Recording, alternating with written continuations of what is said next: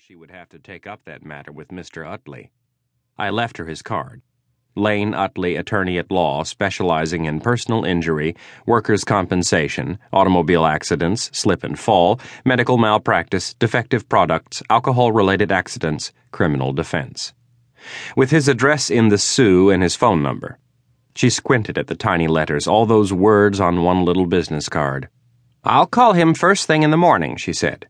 I didn't feel like driving all the way back to Lane's office to drop off my report, so she'd probably call him before he even knew who she was. Which would confuse the hell out of him, but I was cold and tired, much in need of a drink, and already late for my poker game. The Glasgow Inn is supposed to have a touch of Scotland to it. So instead of sitting on a stool and staring at your own face in the mirror behind the bar, you sit in an overstuffed chair in front of the fireplace. If that's the way it works in Scotland, I'd like to move there after I retire. For now, I'll take the Glasgow Inn. It was like a second home to me. When I walked into the place, the guys were at the table and already into the game, like I figured. Jackie, the owner of the place, was in his usual chair with his feet by the fire. He nodded at me and then at the bar. There stood Leon Prudell, one hand on the bar, the other wrapped around a shot glass.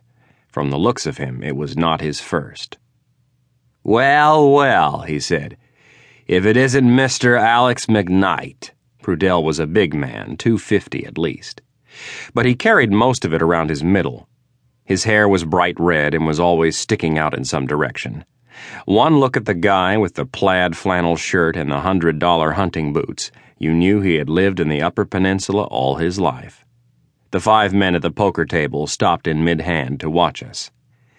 "Mr. McKnight, private eye," he said. "Mr. Big Shot himself, eh?" With that distinctive Yooper twang, that little rise in his voice that made him sound almost Canadian. There might have been a dozen other men in the place besides the players at the table. The room fell silent as they all turned one by one to look at us, like we were a couple of gunslingers ready to draw. "What brings you all the way out to Paradise, Prudell?" I asked. He looked at me for a long moment. A log on the fire gave a sudden pop like a gunshot. He drained the rest of his glass and then put it on the bar. "Why don't we discuss this outside?" he said. "Prudell," I said, "it's cold outside. I've had a long day." "I really think we need to discuss this matter outside, McKnight." "Let me buy you a drink, okay?" I said. "Can I just buy you a drink and we can talk about it here?" "Oh, sure," he said. "You can buy me a drink. You can buy me 2 drinks. You can get behind the bar and mix them yourself." For God's sake, this I did not need, not tonight. "That's the least you can do for a man after you take his job away." "Prudell, come on." "Here," he said. He stuffed one of his big paws into his pockets and pulled out his car keys. "You forgot to take these, too." Prudell, I didn't expect the keys to come at me so quickly, and with such deadly aim. They caught me right above the left eye before I could even flinch. All 5 men rose at once from their table. "No need, boys," I said. "Have a seat." I bent over to pick up the keys, feeling a trickle of blood in the corner of my eye. "Prudell, I didn't know you had such a good arm. We could have used you back when I was playing ball in Columbus."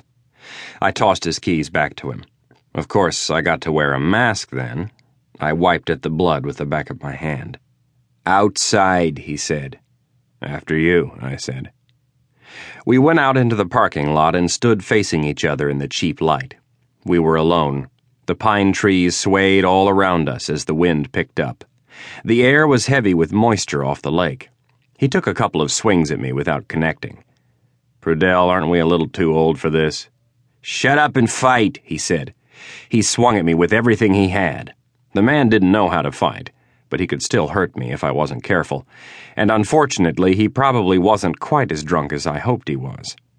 "Prudell, you aren't even coming close," I said. "Maybe you should stick to throwing your keys." Get him mad, I thought. Don't let him settle down and start finding his range. "I've got a wife and 2 kids, you know."